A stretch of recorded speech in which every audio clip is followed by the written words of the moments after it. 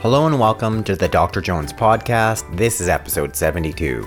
In today's episode, I'm discussing a new natural treatment for KCS or dry eye. The top 8 mistakes your veterinarian is making in surgical anesthesia. Lastly, what you need to know about cat food to prevent and treat common cat diseases, such as diabetes. The Dr. Jones podcast is on all your favorite podcast apps, including iTunes and Stitcher. I'd sure appreciate it if you would subscribe to my podcast and leave a review. Lastly, I encourage you to get a copy of my free book. It's at veterinarysecrets.com/news. Now let's get right into today's podcast. Dry eye or KCS, a new effective treatment.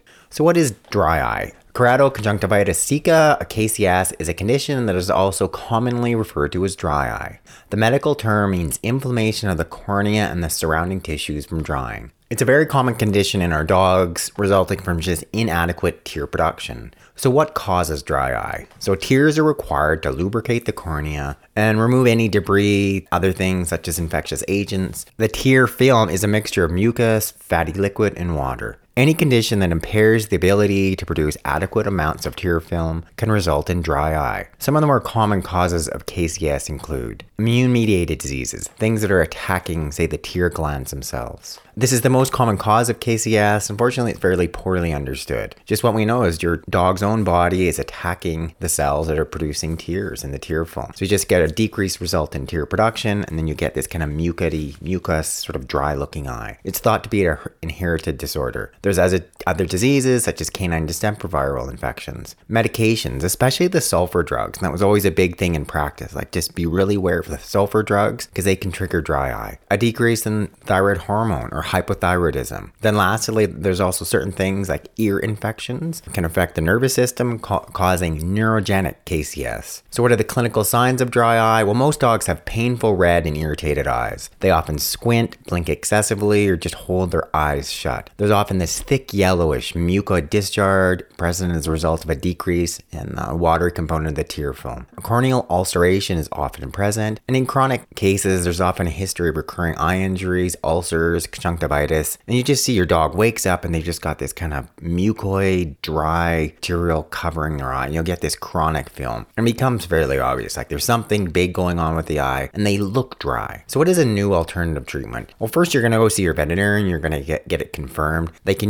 use a thing called an STT, a Schirmer tear test. You just put this little paper white strip in each corner of the eye, and they can confirm that your dog has dry eye. Most of the time, they're talking about Izopto eye tears, along with some type of immunosuppressive drug. But there are some alternative options. This is a study. It comes from using green tea, titled The Efficacy of Green Tea Extract for the Treatment of Dry Eye and Meibomian Gland Dysfunction. It was a double-blind, randomized, controlled clinical trial study. And they're saying in people, they have an incidence rate of about 9% of dry eye. It's a very common problem, especially in people over 40, i.e. myself. Green tea extract has antioxidative, antibacterial, anti-androgen, and immune modulatory properties. So the aim of the study was to evaluate the efficacy of green tea extract for the treatment of people with dry eye. And what did they conclude? They concluded that green tea extract was an effective, safe, and well-tolerated topical treatment for mild and moderate evaporated dry eyes, which is huge. So if you have a dog with dry eye, and if I were to have a dog with dry eye, I would definitely incorporate concentrated green tea drops for treatment. And the other option, you could also just start giving your dog green tea orally. And no question, that would be a huge thing that I would start doing. 8 mistakes that your veterinarian is making in surgical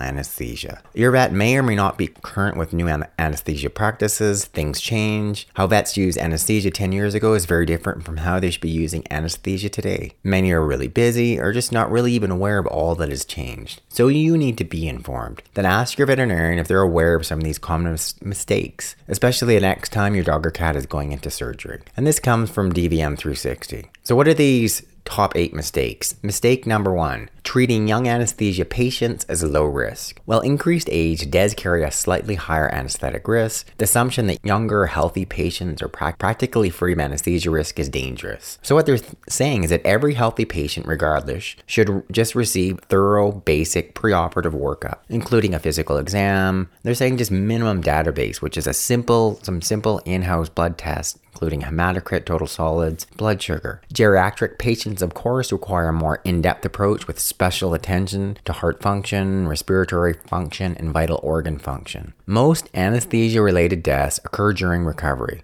key. So it's really vital to monitor all patients during the entire anesthetic period. Mistake number 2, not keeping the equipment healthy. Things such as vaporizers, part of the anesthesia machine, they need to be calibrated every 3 to 5 years. Create a preoperative checklist to reduce the risk of using faulty equipment. Keep your breathing systems clean and check your machine every day for leaks before using it. If you have an undetected leak, you have no way of knowing how much anesthetic or oxygen is going into your patient versus into the environment. Mistake number 3, not changing CO2 absorbents regularly. So this is what gets off gas is CO2. So when CO2 reacts with the absorbent, there's an irreversible chemical reaction occurring, and the absorbent changes into calcium carbonate. Over time, it turns a purple color, but it's going to fade with the calcium carbonate, tricking veterinarians and technicians alike in terms of they think the granules are okay, and that's what your dog, your cat is off-gassing during anesthesia. It's absorbing this excess, this CO2. So I think it's okay, it's still working, but what's happened is the calcium carbonate has got too old, and it's no longer working because it gets hard and firm. So once again, it means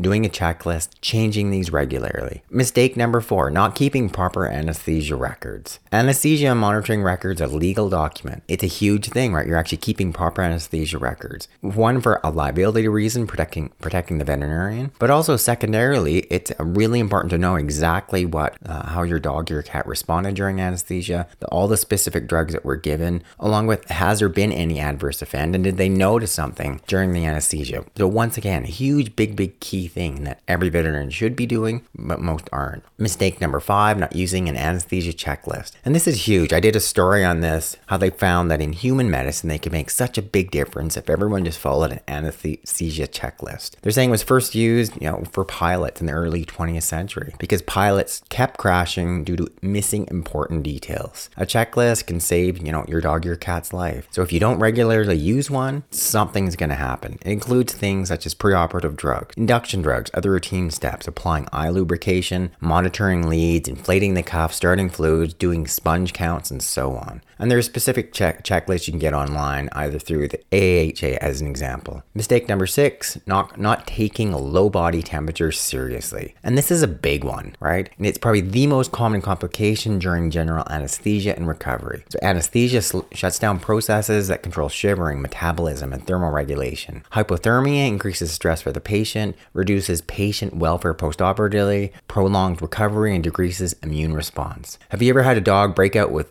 a skin infection or an ear infection after surgery? Likely hypothermia could be the culprit. Patients start losing heat as soon as you pre-medicate them. That's given the first part of the anesthesia. And smaller patients, older patients, and certain breeds such as Dachshunds are more severely affected. And what they're recommending now is implementing strategies to mitigate hypothermia as soon as you can. Patients lose heat in 4 ways. It's called radiation, convection, evaporation, conduction. So wrapping the dog or cat in a circulating warm water blanket in part will help raise the body temperature. That's not enough. They also say think about doing other things at the same time, using warming lavage fluids. So fluids that are warm if you're going to flush the inside of the belly, utilizing circulating warm water blankets, using heated tables. You have all these options. The one veterinarian who authored this article particularly likes the Hot Dog patient warming system and the Chillbuster warming blanket from DVM Solutions. Let your veterinarian know about this. What about warming fluids? And the same veterinarian says yes. These are where the fluid is going in warmer too. And they're lastly saying another inexpensive proactive strategy is using a rescue blanket, which reflects the patient's own body heat back into itself, which makes huge sense. And there's even some additional tips.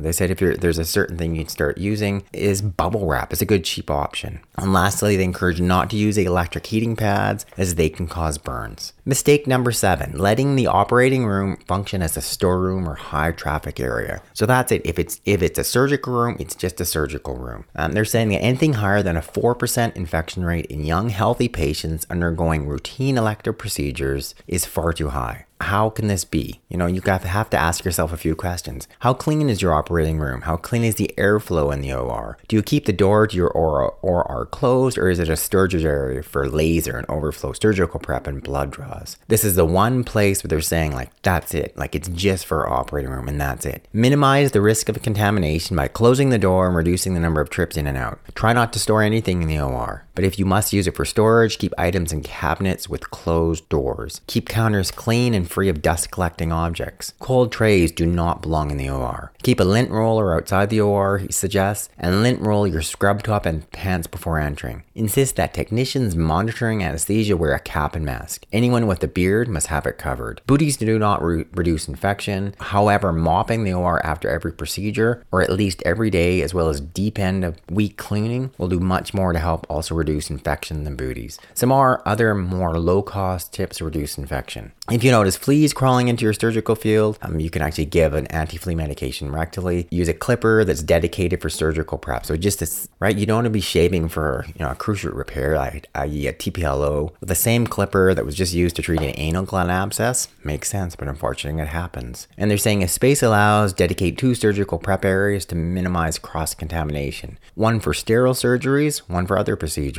They're saying lastly, clip against the grain of the hair and shot back the patient instead of just using a lint roller. That's a great idea. They also recommend a 2-step process for the surgical suite. The first one is a rough prep before entering the OR, and the second one is a sterile prep once in the OR. You can use chlorhexidine, which I've discussed in the past. It's a really great topical antiseptic. For the final prep, they suggest using 99% alcohol, 3-to-1 chlorhexidine solution onto the patient's skin. Then mistake number 8 is about scrubbing. This is an interesting one. Do you know that human doctors don't scrub anymore? When you scrub with the black brushes, you make micro abrasions on your hand that grow bacteria and increase the rate of surgical infection. I didn't know that. The World Health Organization recommendation is to stop pre-surgical scrubbing and instead apply alcohol-based surgical hand disinfectant such as Sterilium or Avogard your hands before going into surgery. Yes, old habits die hard, but even the author of this, Dr. Wardlaw, is saying stop scrubbing. Use alcohol-based hand disinfectants with the appropriate contact time instead. And if you have big contamination like fecal material or hair, use a gentle soap to wash before getting ready to prep for surgery. From routine equipment maintenance to low body temperature hypothermia prevention to operating room cleanliness, these tips will help your veterinarian avoid complications in routine surgical patients. The incorrect assumptions of feeding cats that are causing health problems. Here's what you need to know about cat food to prevent and treat common cat diseases. Much of what I, as a practicing veterinarian, was originally taught about feeding cats, both for the prevention and treatment of disease, has been shown to be false. Our cats, they're obligate carnivores, meaning they need animal protein to survive. And many of the more common cat diseases are directly linked to our incorrect assumption of feeding cats the same way we feed dogs. Cats have evolved over millions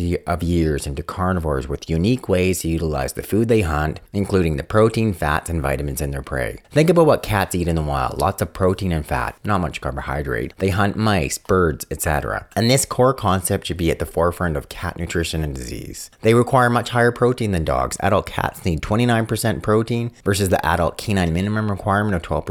Cats evolved as animals with very poor triggers for thirst. They're not accustomed to drinking, and in the wild, they would get most of their water from their prey. Canned food, for instance, is much more similar to their natural diet, as it provides a lot more water, 60 to 70%, than virtually no water and dry kibble. Small or frequent meals. Cats are adapted to eating multiple meals throughout the day. These small meals. A cat in the wild may eat up to 20 meals a day. The feel of the food. Cats are very sensitive to the feel, the smell, and the taste of the food. Most cats prefer foods that are like flesh, moist, solid, and warm. The unique metabolism of your cat and why carbs can be harmful. Although cats can use carbohydrates as an energy source, they have no need for them. They've evolved by hunting other animals, which are high protein, low to moderate fat, minimal carbs. Cats are designed for higher protein metabolism and low carb metabolism. Cats lack salivary amylase. Further evidence they're not designed to digest carbs. They have only 5% of the pancreatic amylase and 10% of the intestinal amylase of dogs. Cats get far more of their energy from protein than most species. They have a short colon, which limits their ability to use starches and fibers through bacterial fermentation. Cats lack the liver enzyme glucokinase. This is used to break down blood sugar. Glucose becomes markedly elevated after a large carbohydrate meal, but our cats lack the ability to rapidly break it down. So this has direct implications with diabetes, and I'm gonna know my own cat Murray. That's likely why he became diabetic. All that blood sugar overwhelming the pancreas, it either loses its ability to produce insulin or the cells are no longer responding to insulin. And so we have these diabetic diabetic cats. So in summary, our adult cats need a minimum of 29% protein, not the minimum 12% that dogs have. They need minimal to no carbohydrates. So what is the ideal cat food then? Well, think about it this way, that our goal is to feed a diet that nature intended for our carnivores, staying as close as possible to the form or nutritional composition their cats would eat in a natural setting. So what is it? Canned, homemade, and or raw cat food. You want it to be high protein, moderate to high fat, low to no carbohydrate, and a high moisture content. And if you can take that sort of one thing in a nutshell, you can go such a long way in having a healthy cat, avoiding diabetes, avoiding urinary tract disease, avoiding obesity, decreasing the chance of fatty liver, decreasing the chance of your cat having painful arthritis. Well, thanks again for listening to this edition of the Dr. Jones podcast. I'd love it if you would subscribe if you've yet to do so and leave a review. You can do so on any of your podcast apps. And lastly, I encourage you to get a copy of my free book. It's at veterinarysecrets.com/news.